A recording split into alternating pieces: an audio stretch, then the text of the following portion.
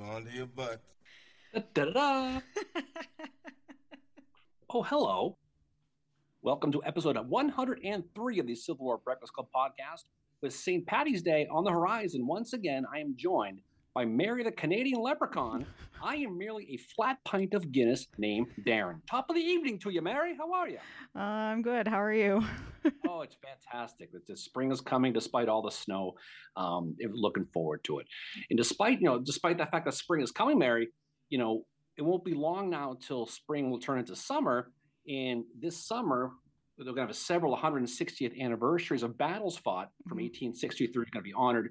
Admittedly, as you know, my favorite has always been Gettysburg. To me, that the town is home. It's in my blood. It's part of my soul. And in the 160th anniversary of that battle is something I'm really looking forward to. To that end, there'll be thousands of people descending on the town this July, and we are really wanting to put a spotlight on the yeoman's effort that's really being undertaken daily by a group that is really the straw that stirs the Gettysburg drink, and that is the Gettysburg Foundation. Now, if you're going to talk about the Gettysburg Foundation, there's only one person really to talk to, and that's their president and CEO, Wayne Motts, who is joining us tonight. Welcome, Wayne. How are you?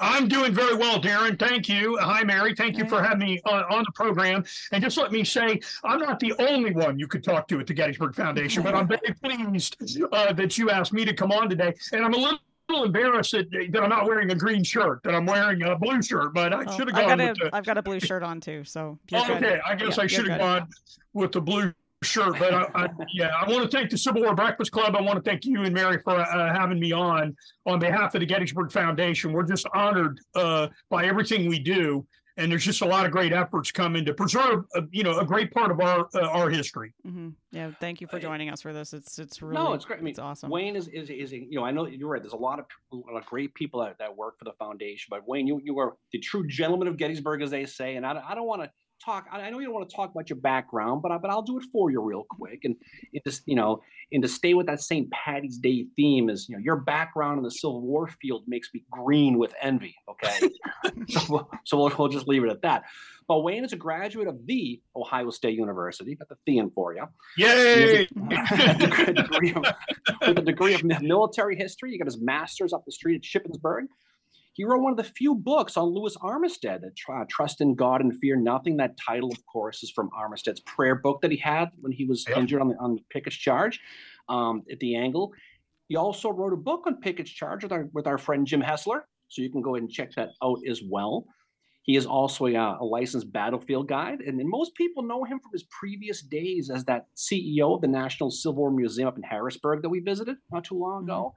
And he was also the executive director of the Adams County Historical Society. So for those who aren't familiar with the Gettysburg Foundation, for you, Wayne, we're going to hit you some real quick questions here. What are some of the things that maybe that you guys do that have your fingerprints all over them that maybe some people don't really associate you guys with?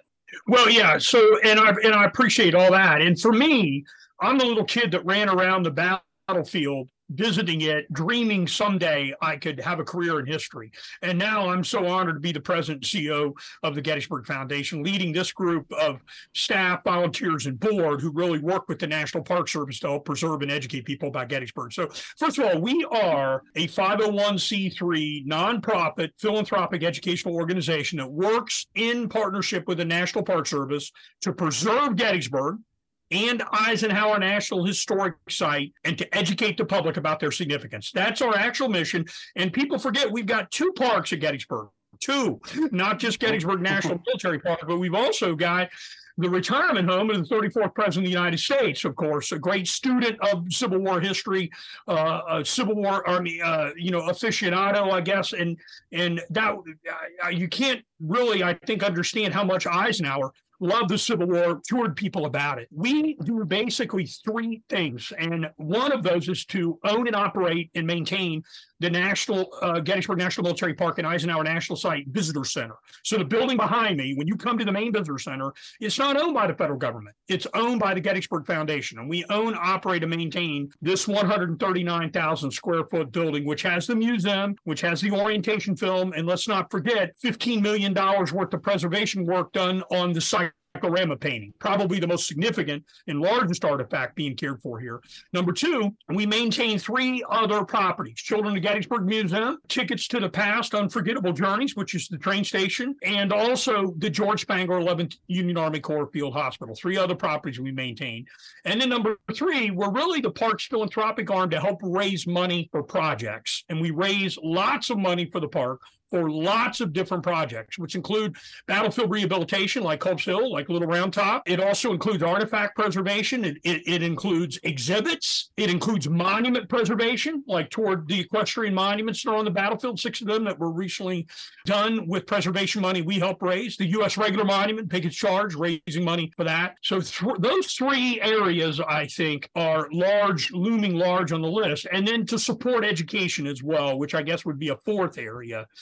Including the park's educational mission to reach students. We raised money for a traveling trunk program. Recently, we gave them money to help have that travel all over the United States. So Darren and Mary, I'm sorry, that's a long explanation. No, that's perfect. That's what we do. You never get just a soundbite with Wayne Motts. It's being a battlefield guide all those years, I guess. So sorry about that. No worries. Well, I think what's great is that your foundation really, it's to tell the story of the Battle of Gettysburg and a lot of other things, and really share the stories of all those who fought there, which is really amazing when you think about it. And some of the things you brought up, I think a lot of people are surprised. I know I was when I first learned about this a long time ago, that the foundation is dedicated to acquiring and preserving that land, as well as the artifacts and buildings around the battlefield. So to help those visitors gain that, and truly appreciate all those who gave that last full measure of devotion, as they said, as the guy with the hat said, over in the cemetery. And I think that people are also surprised to learn, like you just said, that the foundation does own the visitor center. You partner with the Park Service, of course, and you kind of hit a whole bunch of things. So I think what we'll kind of do is kind of go through them kind of individually, and I is kind of hit them all. And because really, you guys, the Gettysburg Foundation, you and your team, it's about enhancing the experience, not just for the first-time visitors, but also the long-time people, the people who go to Gettysburg way more than they probably should. You can go to all your things and see something different every single time. And one of the ones you mentioned, which is one I've always appreciated, is that Children of Gettysburg 1863 exhibit you do. Because I know 10-year-old Darren would have killed to go to that. There's no question. Now, in this, the key to, all of us have Gettysburg in our blood. It gets you and never lets you go. And when you have that true family experience and that effort to educate and entertain children, to talk about this Gettysburg exhibit, and it's not a children's museum per se. It's an experience that tells the stories of children who also lived in the town at the time of the battle. For those who haven't been, it's held at the John and Caroline Rupp House, which is right at 451 Baltimore Street. Mm-hmm. And they lived there with their 6 children. The house is still there today. And I think you know the building pretty well, if I know correctly, over at the Gettysburg Foundation. Yeah. Yeah. And so these kids, they get to go and experience and hear firsthand account stories from living historians, young historians, people who try to be like Tilly Pierce and Sadie Bushman. Right. And they tell those experiences of what they all went through. Kids get to interact with living historians on the grounds. They get to pick up soldier packs and see how much they weigh, carry that around. They do scavenger hunts. You know what they get to do? They even get to stand at a podium and read the Gettysburg Address. Can you imagine if that was me as a kid? I got to do that. Oh my God, I would have loved to have done something like that as a kid. And the best part about it is, for kids under 12, it's free with the paid adult ticket. Right. And that's the thing, is what you're doing, Wayne, and your group, is you're injecting, that thirst of knowledge, that Civil War early age nerdery right into their veins at such a young age. And what that'll do is that it's going to help bring them back, because they're going to want to go. They're not just going to want to climb on the cannons and run around and get yelled at by people. They want to experience all that stuff. So if you're going to help foster the next generation of historians and people who really appreciate it, that's the best way to start. And I just can't commend you guys enough for that, because it is so cool. It just really is. It's a very unique experience, and there's no other experience in Gettysburg like it for the telling the history of the battle. And if you want to reach a 10-year-old kid, how do you do it? You tell a story that relates to them. Mm-hmm. And that's what I really like. It's very unique. It's very different. We opened that up in September of 2021. And so in the year, we've had like over 11,000 visitors into this building, which is tremendous. One of my favorite exhibits, and exhibit is the wrong word, items in there, I guess, because it's a hands-on exhibit, and all the exhibits in there are. People can touch them. You can, like you said, pick up the backpacks and do some things. There is a figure in there called Bob that the students dress their wounds, and then they are asked to write a letter on Bob's behalf to his family. So they write that, and we actually have volunteers that answer back if they put their address on the letter. So cool. And we've actually had to do that. So we've got some of the families have sent, and they put that in the mailbox, and then our volunteers have written back to these young children that have written on Bob's behalf. So it's just a really unique thing, and it really catches people where they need to be. As you know, history education in this country, sadly, in the nation's report card, history comes in dead last in 4th, 8th, and 12th grade. And it's really sad. So this is a way to sort of supplement educational opportunities that are in the schools by hitting the learning at that level. Mm-hmm. And it's done respectfully. It's done, honoring the soldiers, all the people who fought there. And really what it gives an appreciation. So the kids, I didn't realize that the kids to get the letters back. That's brilliant. That's really cool. That idea. That the ones that have addresses, sometimes, they don't put an address on it or something, but if they do, we have a volunteer that writes that writes back to that, and they've done not an insignificant number of those to interact with the kids, which I think is tremendous. That is really cool. Mary, you may need to fake a letter and throw it in the mailbox. Oh my gosh. No, that's great. That is just such a fascinating thing. The George Spangler Farm in Field Hospital. For anybody who's visited the Spangler Farm, I'm preaching to converted with this. If you've been, it's one of Gettysburg Foundation's experiences, and they do tours of the farm, which was the 11th Corps Field Hospital during the battle, and they'll tell you all about it. When you go, George Spangler and his wife Elizabeth, they're and their 4 children. They stayed in one room during the battle. They stayed on site. You can tour the bank barn where for both the Union and Confederate wounded were both tended to. You can see the Rosecrans ambulance, Mary, if you go in there. Yeah, right? that was one of my favorite things to see there. My favorite corps is the 11th, so I love going there. And it's just, to me, it's such a, I don't know, you go there, it's a very, I don't know if I want to say, it's very humbling and sobering to go there, especially when you realize that the soldiers, a lot of them were laying outside that field hospital waiting for amputations. And when we were there with some friends, and 2 of us were standing in one part, and we realized we would have been standing right where the amputations happened. And that is just it kind of hits you, but the preservation there is amazing. And it's interpreted so well by Gettysburg Foundation.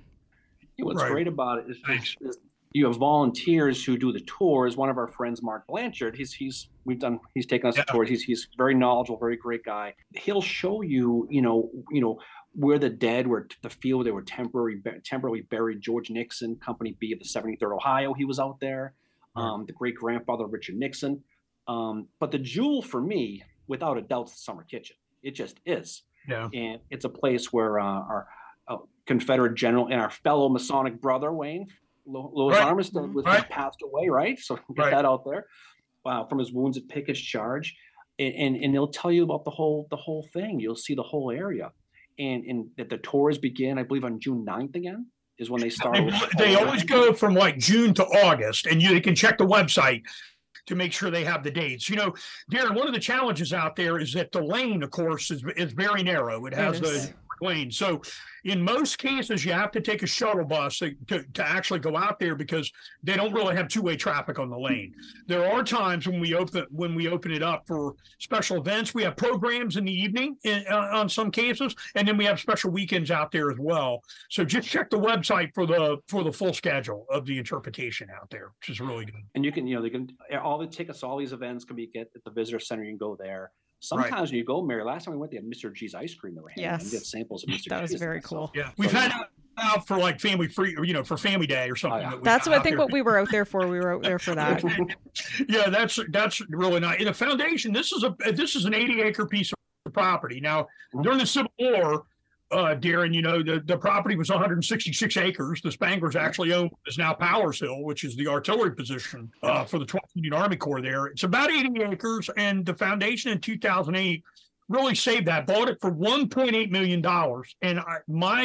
And hopefully my colleagues won't be checking every fact and figure I have here, but I believe the Gettysburg Foundation put in about $3 million in that property. So it's about $4.8 million into the preservation of it. All the non-historic structures were taken down. The historic structures were rehabilitated. The barn is beautiful. My first visit there was in 1988, the first year I was a battlefield guide. The late Greg Coco, who wrote a book, Vast Sea of Misery on the Hospitals, who was a battlefield guide, ranger at the park. I asked him, I said, could I go out there? He gave me the number of the person to go out there. And my first visit out there was 35 years ago. And I remember coming out there, the man who owned it, Mr. Kenneth Andrew, came out, gave me a tour, pushed away the cobwebs on the barn. It showed when it was painted in 1875. We put a piece of plexiglass over that. It's still preserved. And he said to me, Wayne, I someday I hope to see this preserved and interpreted. And you know what? Now it is. Mr. Andrew died in 1998. It took another 10 years for the foundation to acquire that property, got it from his family members, and then place money in to rehabilitate it. 1,900 wounded soldiers, about 1,900 wounded soldiers. You mentioned George Nixon, Harriet Beecher Stowe's son, the officer of Uncle Tom's Cabin. Her son was a staff officer. Mary in the 11th Corps on Cemetery Hill. He was wounded, taken cared for in that property. Of course, Armstead dying in the property. A number of other well-known people there, but there's so many stories to be told. And Ron Kirkwood, one of our volunteers, who was a professional journalist, wrote a book, Too Much for Human Endurance, which you can get about the history of the farm. Oh, cool. Yeah, I believe Carl Schurz, I believe, was there. I think we talked about. I think we were trying to debate if he came and visited there. Yeah, so I know Schurz came to visit. We've got accounts of Schurz visiting. I don't think Howard was there, but Schurz definitely was. Yeah. And Francis Barlow at one time was cared for in that property as well. He was cared for at several properties around the battlefield, but he was cared for there. Yeah, and we said a million times, what's great about Gettysburg is the places you can go that are still there. And I will say your staff of volunteers who do those tours are top notch. They really are, and that's really a testament not just to them, but to you guys as well, because they take a personal ownership of telling the story, and they do it passionately, which is really, really good. And that opens up in June, so certainly you can take advantage of that to go visit that. Our volunteers, Darren, just let me say, since you brought that up, and I'm sorry to interrupt you, but I just want to make sure I tell you how important they are to us. I talk to many of them. I know many of them personally. We have over 100 regular volunteers, over 100 people that do regular volunteering at all the sites that we just discussed and that we had. We have someone that helps coordinate that activity with us. Mark, of course, who's an educator, one of those volunteers that you mentioned, which is great. These folks could volunteer anywhere. They could volunteer anywhere. There's many places in Gettysburg they could volunteer in the surrounding area. They choose to spend their time with us. We also have hundreds of volunteers that come when we do projects. So, for instance, first weekend in June, we have Park Volunteer Day, and people come up and clear brush and build fences and paint stones in the National Cemetery. And that is well over 100 and some people that come for that. So we've just got a great group of loyal people, and they could be anywhere volunteering their time. They choose to do that with us and with the National Park Service and these projects, and it's wonderful. Shout out to them about how great they are. Well, I always say any organization is as good as the people who volunteer, because unlike people who draw a paycheck, these are the people who do it for the love of the game, as they say in the baseball. That's right. So that's great. So one of the more recent events or exhibits you just opened up is one that Mary and I got to tour a few weeks ago, and that is the new Ticket to the Past events. And we had the pleasure of touring that a few weeks ago, and it's very, very cool. And it just is. It's held at the Gettysburg Lincoln train station, which after the battle was that nexus, that hub of people who were visiting to look for the wounded, relatives who were at the battle. It was actually a field hospital even before the battle. It's got a lot of history right in that very building.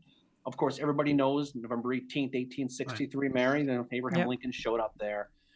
But before the cemetery dedication. But what's unique about this is the virtual reality. It's the technology.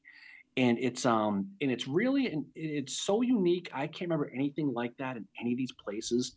And just to give people an idea of what this is when you walk in, you get to basically choose to live an experience of one of three people who are at the battle. There's Cornelia Hancock, which Mary did when we went. Yeah. The 23-year-old woman who volunteered as a field nurse during the battle. Basil Biggs, which is the one I did. He's a free black man who helped exhume the dead from the battlefield to help transport them to the National Cemetery that was being built.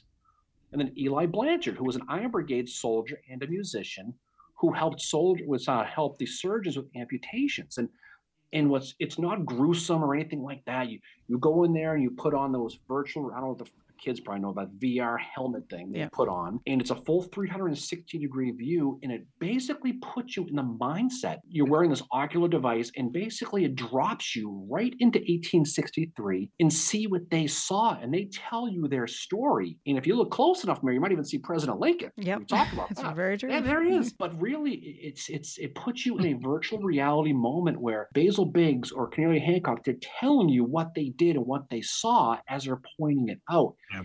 And it's brilliant, and it's for every age group. It's not scary, it's not anything like that. But Wayne, that's an amazing one, and the fact that it's done in the actual spot, it makes it, like we said before, we want to know how unique that is. That's one of the things that really makes that special. So first of all, there's no other experience like it anywhere in Gettysburg. So it's like the Children's Museum. That experience is very unique, and the experience at the train station is very unique as well. And once again, one of the reasons why we're doing this, let's remember, Darren, is that we're trying to capture new audiences of people to come to Gettysburg. We want more diverse audiences. We want younger audiences.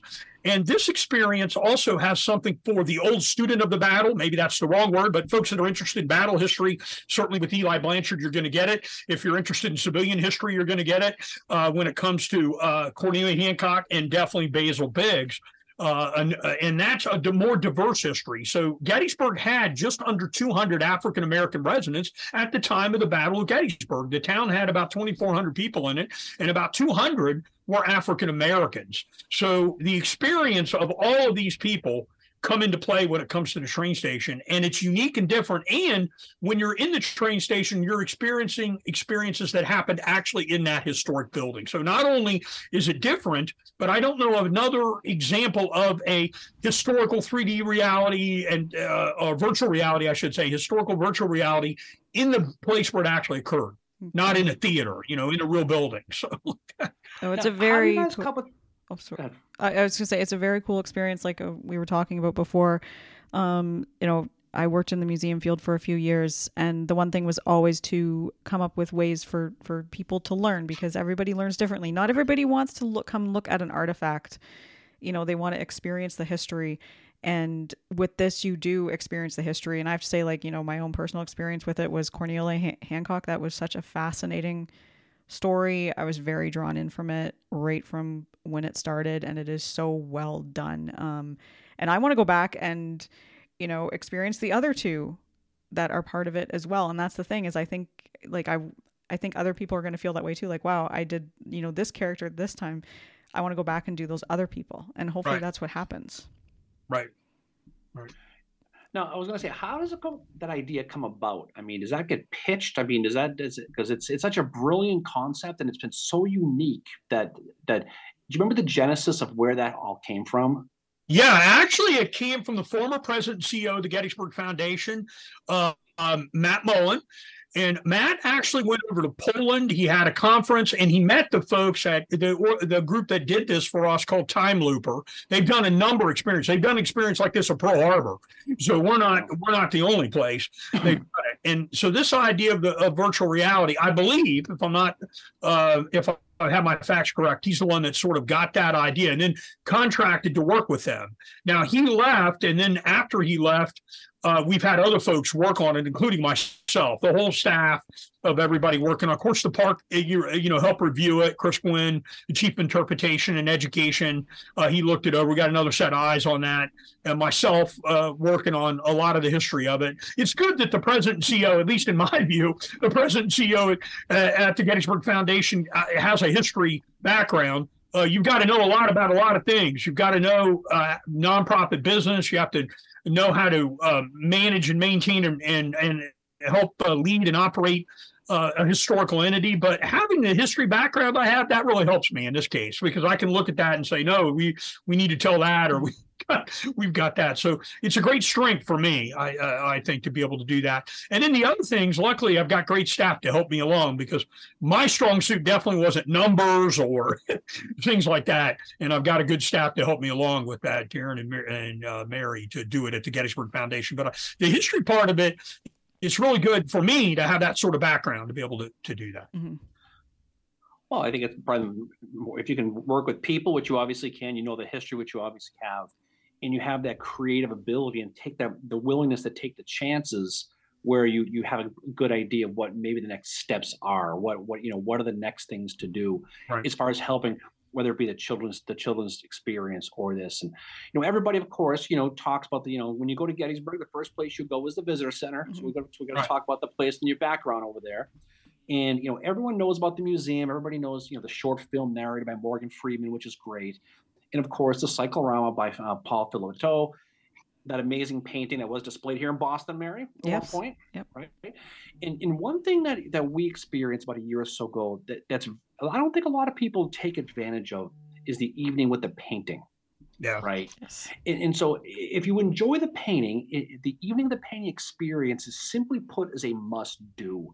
It's after hours. It's run by a licensed battlefield guide named Chris Brenneman.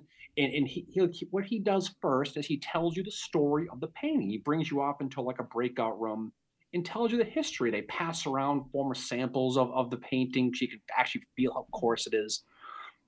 And it's just a unique experience there. But then what happens is you get to go and get an up close look at the painting. You look basically, from the behind the scenes of it, and you look up close, and it's amazing, because what happens is when Chris or whoever does the tour does it, he'll explain to you that not just the history, but he points out all the cool little idiosyncrasies about it. He shows you all the Easter eggs. Mm-hmm. He'll show you where all the artists who painted it painted themselves into the painting. He'll show you where the generals. He'll show you where Abraham Lincoln is. He'll show you the debunked John Wilkes Booth theory of sitting in there as well. But there's so many things about that I think a lot of people do, and it's done so classily, and you sign up in advance. But I think it's one of those things that people don't really take advantage of. But I think they absolutely should. If you go on the website, you can look under events. You can see where we do Evening of the Painting, which we do about on a monthly basis, Darren. And as you mentioned, Chris Brenneman, who's a licensed battlefield guide, helps do that program. We had two staff members, licensed battlefield guide Sue Boardman, who's now retired, who worked for the Gettysburg Foundation. Wonderful, wonderful work she did. And the work that Chris does. Both of these individuals are co-authors of the Gettysburg Cyclorama book that was published some years ago. So these are the experts working on this. So when you go see Evening with the Painting, Chris, who's in there working on this, he can give you all the inside scoop of it. And what a great historical artifact and great piece of history, not just as a work of art, but on the interpretive side. And if you go to the foundation website, you can certainly take advantage of those programs, and you get to spend time looking at it and looking at the different figures that are in there. It's one of the most popular programs we run. It sells out every time we have it, basically. And it's amazing because you don't just stand on that platform where you go the usual museum tour. You get to go behind the scenes and climb under it and go right up to. You can see where those big anvils are weighting the fabric down, where it's curved, and you can see where the cannons are and all the props they have. And it's such a different perspective looking at it that closely. And I've been to the visitor center probably 3 or 4 times since we went there last year to take the traditional tour. And you start to notice things because of the Evening with the Painting, and you start to look for that's the painter right there, and that's it. And he points out some of the historical errors, like Armistead's riding on the horse, right? Yeah. The little things that you're going to be a real Gettysburg seamhead nerd to even notice. But once you learn those stories, you never forget them, and you go and point them out. And then what happens? Then you start telling people. You give your own tours. Right. Start pointing these things out. Yeah. And that's how you know you're really learning, is when the person who tells you the stuff, you're able to pass that on. Mm-hmm. But I'm glad to hear it sells out, because that was something that was a lot of fun. I've been to it a few times now, most recently with Darren, and I saw Sue Boardman present on it, and she was terrific. She was amazing. Yeah. I learned every time I've learned something new, but it just gives you a greater appreciation, not just for like that part of the battle, but for the artwork itself and all the work that has to go into it. Right. And just to get up close to it like that is so, and all the little Easter eggs. That's what I love the most, is the Easter eggs. And I have the book, and it's really good. I love the book.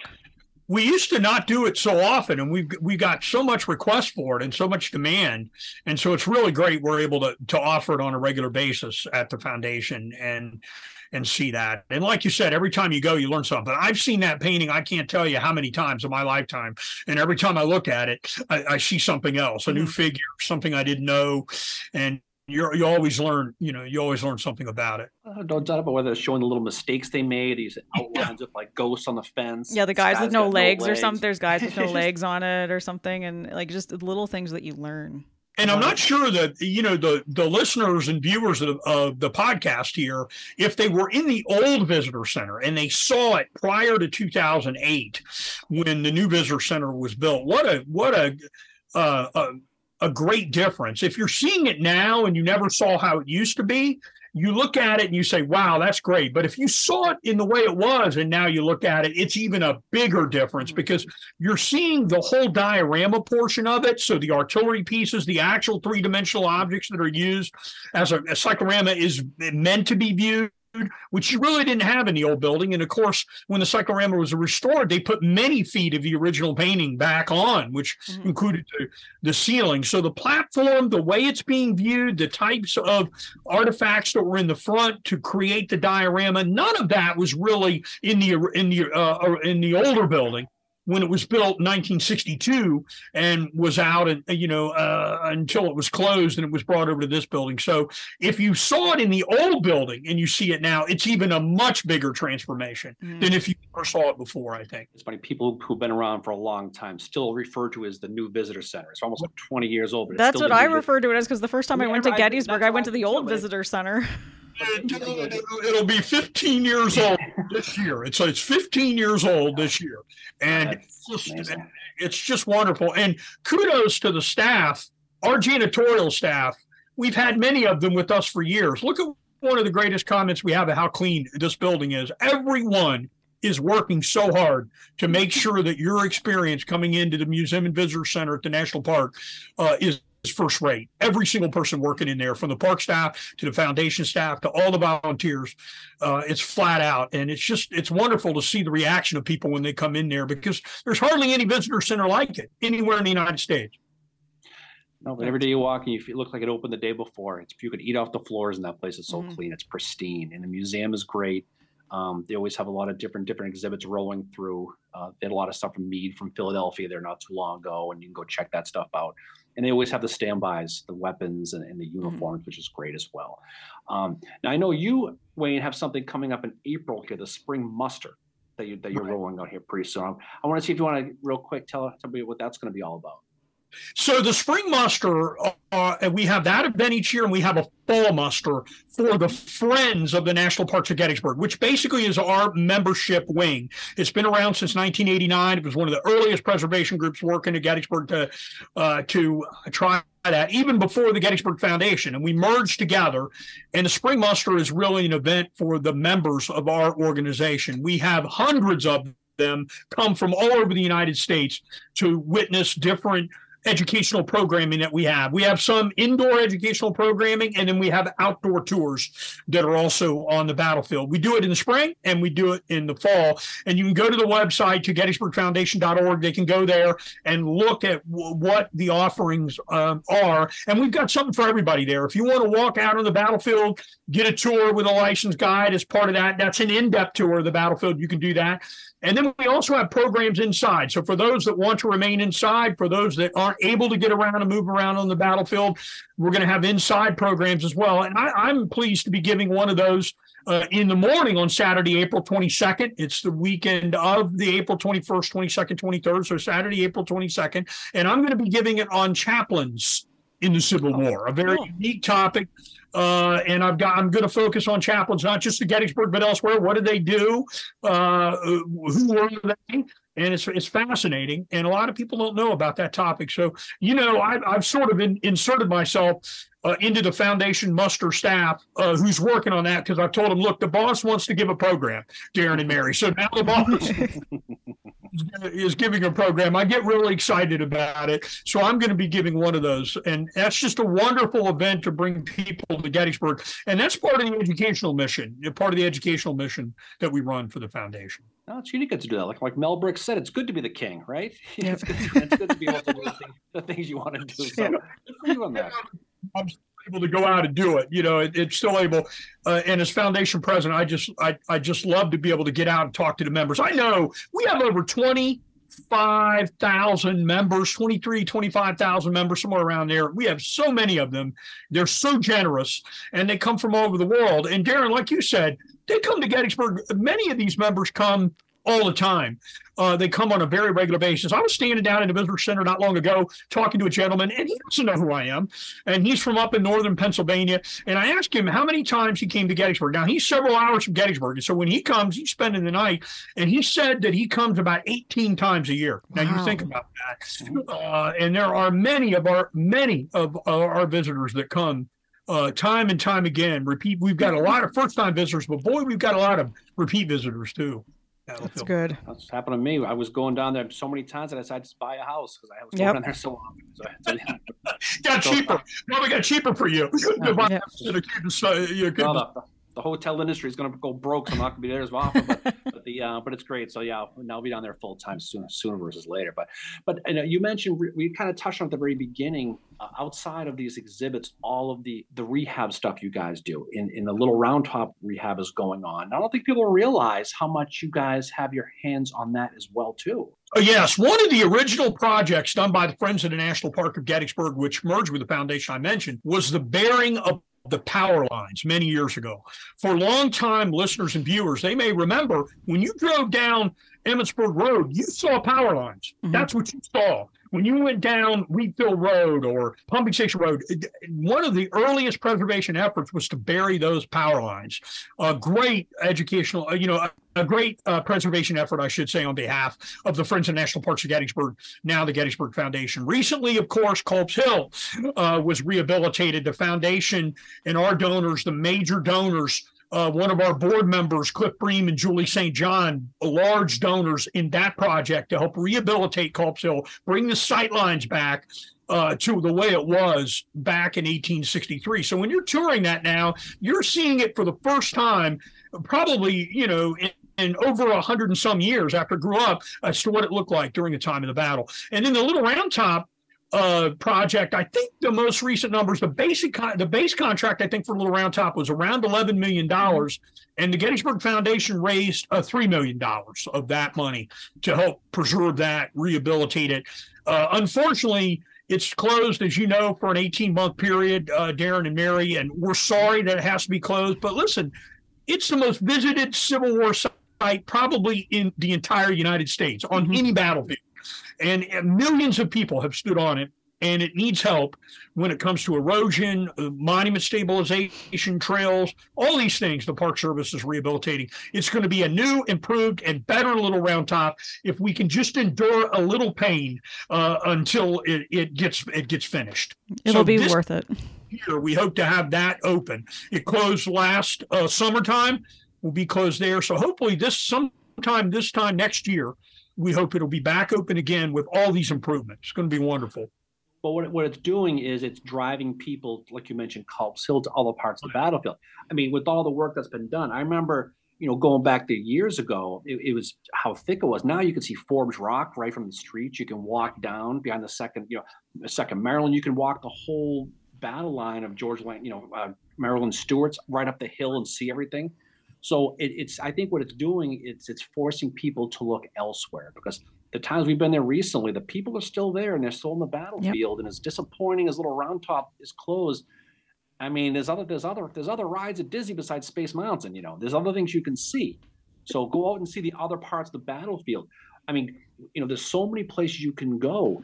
Obviously Oak Hill is a beautiful place for the Sunset people. Right. We love the Sunset at Round Top, East Cemetery Hill, obviously East Calvary Hill. But Culp's has always been that one place, I think, that if people were forced to go, they would go a lot more often. And I think it wasn't part of the Gettysburg movie. It wasn't part of Michael Shar's book. So people don't always know the history of the David Irelands of the world versus the Joshua Chamberlains. But they're going to be forced to learn now, and they're going to see it. And then when they start going back, hopefully going to a lot of your events, they're going to stop over at Culp's Hill now instead of always going to other parts. This opportunity gives people the chance to sort of reorient their visit, in my view. While Little Round Top is always a stable where people went, it does give them time to explore other parts of the battlefield, which I think are very, very important. The battlefield is 25 square miles. It's about 6,000 acres. When you look at the space, there's plenty of space to be out there to visit, to learn about. And so you're right, Darren. There are folks that are visiting. There's a lot of opportunities for you to catch the history of a lot of places, related to Gettysburg there. There's been many times I've been walking up Baltimore Street and someone will ask me, where's the battlefield? I'm like, you're in it. The whole town's a battlefield. Right. And so now with the Ticket to the Past and the Children's Museum, you're going to help bring people into the town where a lot of people might not experience the town. They're used to seeing driving the loop and all the visitor stuff, but now they're going to be into the town as well. So it's kind of open up that concentric circle now to see more of the town and learn more of the other stuff that went on in the town. People don't realize all the stuff that went on right in that area because it's not the traditional green space that they're used to. Right. I'm a storyteller, so one of the things that I like to do, and I guess my background as a battlefield guide and as a small child, my father used to read me excerpts of a diary of a Civil War soldier killed at Morris Island in South Carolina. He was in the regiment behind the 54th Massachusetts, in the brigade behind the 54th Mass. And he came from the area where I was from. He was killed in action in the Civil War. His diaries were sent to his brother. My dad would read me those diaries. I got interested in the Civil War because I made a personal connection with an artifact and with a person.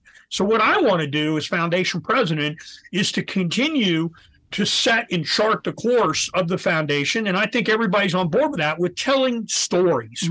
If you want to get people interested in the Civil War, tell a story. And we want to tell different stories. We're going to tell stories we've always told. We're going to try to tell different stories. And we're also going to try to reach new audiences. Last year at Sacred Trust, I gave an entire program on a trooper at East Calvary Field who was a Michigan cavalryman. And he was a first-class passenger, and he died on the Titanic. And he fought in the Battle of Gettysburg. And I'm not sure hardly anybody has written about him. I found, and I wasn't the first person to find it, but there's a Muslim soldier that fought in the Battle of Gettysburg. He fought at Neal Avenue. So within one of the units that's there.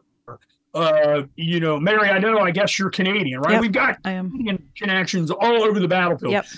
We want to get people interested. We've got to tell different stories. Two of the officers I researched at Gettysburg were members of the Papal Guard that guarded the Pope. Wow. These are stories to be told. And they're just waiting. And there are so many of them everywhere we discover them. So what I hope we can do at the foundation is to partner with the park, whether it's on the battlefield, whether it's in the museum, no matter whether it's at our educational programming, park, us, and tell stories that grab people and make them lifelong learners. Why is Gettysburg important? What connection does it have with us? And boy, I got to get there as soon as I possibly can. That's what we want to do. And we're going to be successful in that if we can tell different things, attract people, tell stories we've always told related to the battlefield. There's so many, the blackboard is blank and all we have to do is write on it. my view. Yeah. Oh, that's what we try to do in the podcast too, is just tell the stories, because that's how you reach people. It's those, like, the human stories, so people can make a connection and kind of form a bond with them, and they want to learn more about it. Well, that's what's great about, like, the ticket of the past. We always said that, corps made divisions, divisions made brigades, brigades made regiments, and regiments made companies, but companies are made of husbands and brothers and fathers at that grassroots level, and learning their stories and bringing them up. And that's why the Basil Big story is a great story over there, and all the ones that you talk about, because not everybody can relate to Robert E. Lee or George Meade, but they can relate to one of the small group of people who had to charge Cadmus Wilcox in the first Minnesota. They can relate to one of the Taylor brothers. Those are the stories they can relate to, because they're regular people like us. And that creates that thirst of knowledge, that intellectual curiosity. And we've always said that, you don't choose your battlefield chooses you. You go and it draws you in. And then once it draws you in, then you want to learn as much as you can about it, and you read and you focus on it. And then you pass on that knowledge to the next generation, and you hope that spark is there. And that's that. And what you guys are doing with Gettysburg Foundation is really accentuating that by pushing these other events for other types of demographics, the people who aren't going to go and dress up and reenact your clothes. Right. The people who want to go and they want to sit at the bar at the Blue and Gray, and they want to go see a ghost tour. Right. But they're gonna go into the ticket of the past, and they're gonna learn about Cornelia Hancock and go, man, there's so much, and then it goes from there. So that's why what you guys are doing it's invaluable, because and it's very unique to Gettysburg. Like, there are so many things that are unique to Gettysburg. Yeah, once again, as we move forward on this, all we need to do is capture these types of stories, in my view, and push them forward and make these connections, and people will get interested. The population of this country is going to look different 30, 40 years from now than it does today. We want to make sure that we're taking every possible step we can to reach out to everyone. Why? Because Gettysburg is important to everyone. What happened in this battle and what happened here really is a watershed event in not only the history of our town, but the history of the nation and the history of the world. And what Lincoln said when he came here 4.5 months later, that's all relevant today. I tell everybody, you don't have a march in Montgomery, Selma. You don't have these things unless you have the march at Appomattox. You don't have it. The 1965 March for Civil Rights, you don't have that unless you have the march at Appomattox almost 100 years earlier. These are important connected things that we should have discussions about and we should talk about. Completely agree. And we tell people it doesn't happen that long ago. I remember, years ago, sitting over at Sweeney's one day, and there was an old codger sitting there at the bar, and he shook my hand, and he told me, he goes, "You just shook the hand of a man who shook the hand of a Confederate soldier who fought here." Yeah. Like, how is that? And he explained to me that as a small child, he was at the reunion in 1938. And so he's probably gone now. This is years ago, but it reminds me, like, man, this is not that long ago. This is just there are people here who still have connections to here. And I think if people get out of that mindset that the Civil War is an old war, that it's been the past, we still live with that today. There are still so many marks in this country today because of that battle, and especially Gettysburg. And the more you learn about the Battle of Gettysburg and the Civil War, the more you're going to learn about today. And that's why it's so important to keep doing what you're doing. Everybody who's out there, putting the reenactor clothes on, the living historians, you're keeping the memories of these people alive. And that's, maybe if you're into history, if you're a historian, it's sacred. That's the most important thing you can do as a historian, is keep the people alive and keep telling their stories. Well, like I said, for the Gettysburg Foundation, we just want to say how grateful we are to our partner, Steve Sims, the superintendent of Gettysburg National Military Park, and that we have been entrusted to help preserve and educate people about this place. So we do that in partnership with our park partners.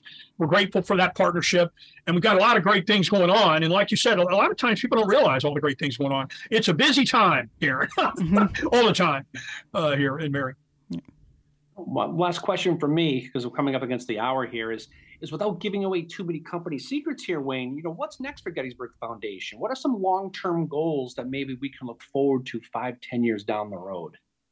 Well, long term, one of the things we really want to do at the foundation, of course, there's battlefield projects that the superintendent is asking us to support, and they're developing those right now. Just recently, we helped contribute some funding toward 2 documents for both the Rose Farm and Trossel Farm, 2 very historic farms on the battlefield. The Gettysburg Foundation raised money for documents that needed to be created to chart the course of preserving those pieces of property. And those are in the future. So the first thing you got to do is get the proper planning documents. One of them was a historic structures report. The other is called a cultural landscape management report, cultural landscape resources, I think is what they call it, CLR.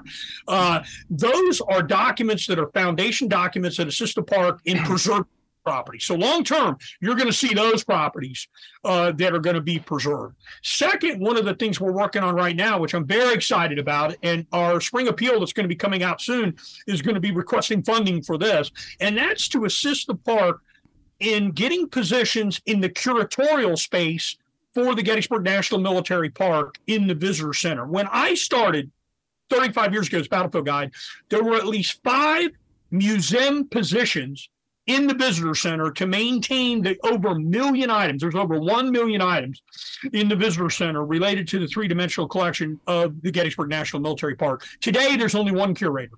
When I started, there were 5 staff members working there.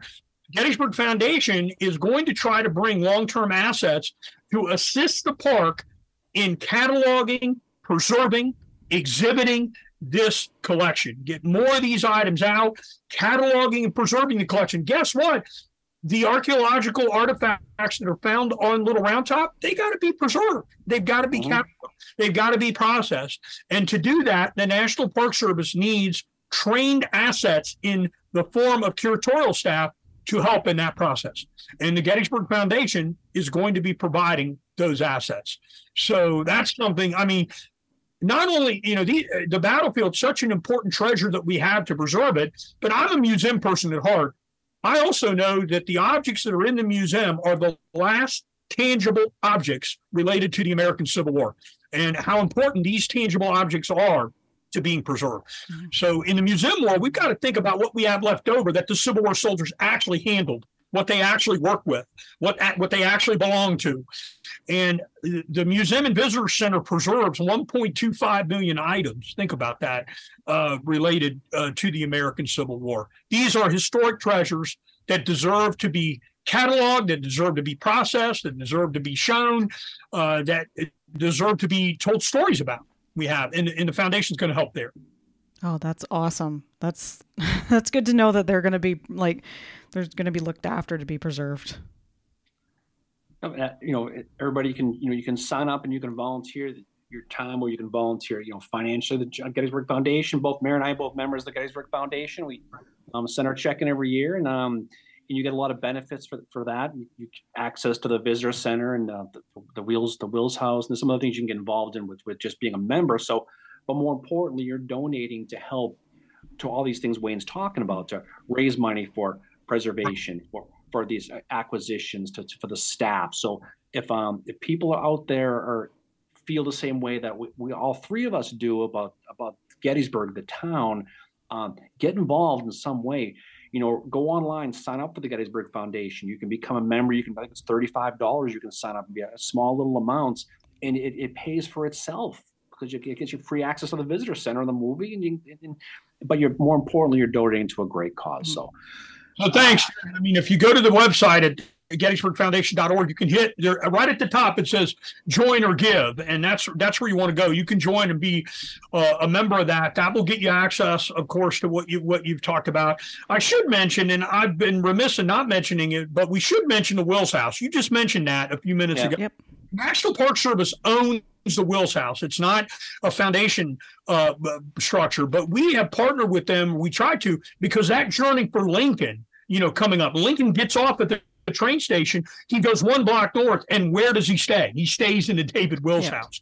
So in the footsteps of Lincoln, that is a very important place. And of course, the David Wills house, you can go online and you can look at that and tour it. I would recommend GettysburgFoundation.org. I'd recommend nps.gov/get, nps.gov/get, GETT, and GettysburgFoundation.org. These are 2 of the websites that you ought to look at. And you can do Destination Gettysburg as well.org if you want to travel. If you're coming, what restaurant, where do I eat? Where do I stay? A Destination Gettysburg is your one stop for all that. Perfect. It's a great thing. So people out there who love Gettysburg, you appreciate the work that Gettysburg Foundation does. Support them, because without them and groups like that, it's not going to be around forever. So any final questions from you, Mary, before we let I think that was awesome. Thank you so much, Wayne, for joining us for this. Gettysburg Foundation is an amazing thing that's helping to preserve the history and tell the stories and bring people into Gettysburg. Thank you, Mary. Thank you, Darren. On behalf of the Gettysburg Foundation, we want to thank you for having us. Once again, we want to shout out to our Gettysburg National Military partners who are really preserving the battlefield and educating visitors. We supporting them in that role. And we want to thank everybody at Civil War Breakfast Club. Thanks a lot, and get involved. Help us, because it's a lot of great stuff. And the proof is right in front of your eyes. You're walking around wherever you go. It's really great. And you can really make a difference. They say, does one person make a difference? They sure do. Mm-hmm. So help us. Thank Absolutely. You for allowing me to spend this time with you on behalf of the Gettysburg Foundation. Well, thank you for spending it with us and joining us for this episode. Yeah, it's an honor to have you, because you obviously, like a lot of folks, you put your blood, sweat, and tears into this, and so it's important that people get out there and know what you guys are doing, what everyone's doing, because people creatures are creatures of habit. They tend to do their own things, but go see some of the new things. Definitely check out those exhibits we talked about, because they're fantastic, and you'll go and once you go the first time, I'm convinced you'll always go back, and that's what's great about this whole thing. And a lot of it is because of the great work by Wayne and his team, the entire Gettysburg Foundation. So again, Wayne, thanks for joining. It's a real honor to have you on with us. It's been a lot of fun talking about this. We could go on all night talking about this stuff, but I know that it's a long day for you, so a long day for us as well. So again, you're welcome back anytime. We're going to be doing a trivia night tonight. If you want to stick around and answer some trivia with some of the gang, you're welcome to. I appreciate that. Well, thank you so much for having me. I appreciate it. It definitely is. So, guys, what's next for us, Mary? So next up, we are going to be having our friend MJ on to talk about her portrayal of Pauline Cushman, being a living historian. And then in April, we are going to be joined by Dr. Pete Carmichael to talk to us about something Gettysburg related. And we will probably have another episode before we have him on as well, but that's what we've got coming up for us. We get a lot of guests all of a sudden, which is pretty cool to do. It's pretty cool to do. So everybody out there, thanks for listening. We appreciate it. Enjoy the rest of your week. We will be doing our Facebook or YouTube Live, I guess it's called now, at 10 o'clock on Sunday. So jump on. This episode will be on YouTube tonight. It will drop on Saturday morning. So check that out. And anybody who has any questions, go up right on the website of the Gettysburg Foundation. All the things we talked about, including the donorship, the donors, and signing up, is all right online. And they would be happy to have you, and it would be an honor to have them as well. All right, so off we go, Mary. Again, Wayne, thanks so much for joining us, and we will talk to everybody on the other side. Happy St. Patty's Day, everybody. Happy St. Patrick's Day. See you guys later.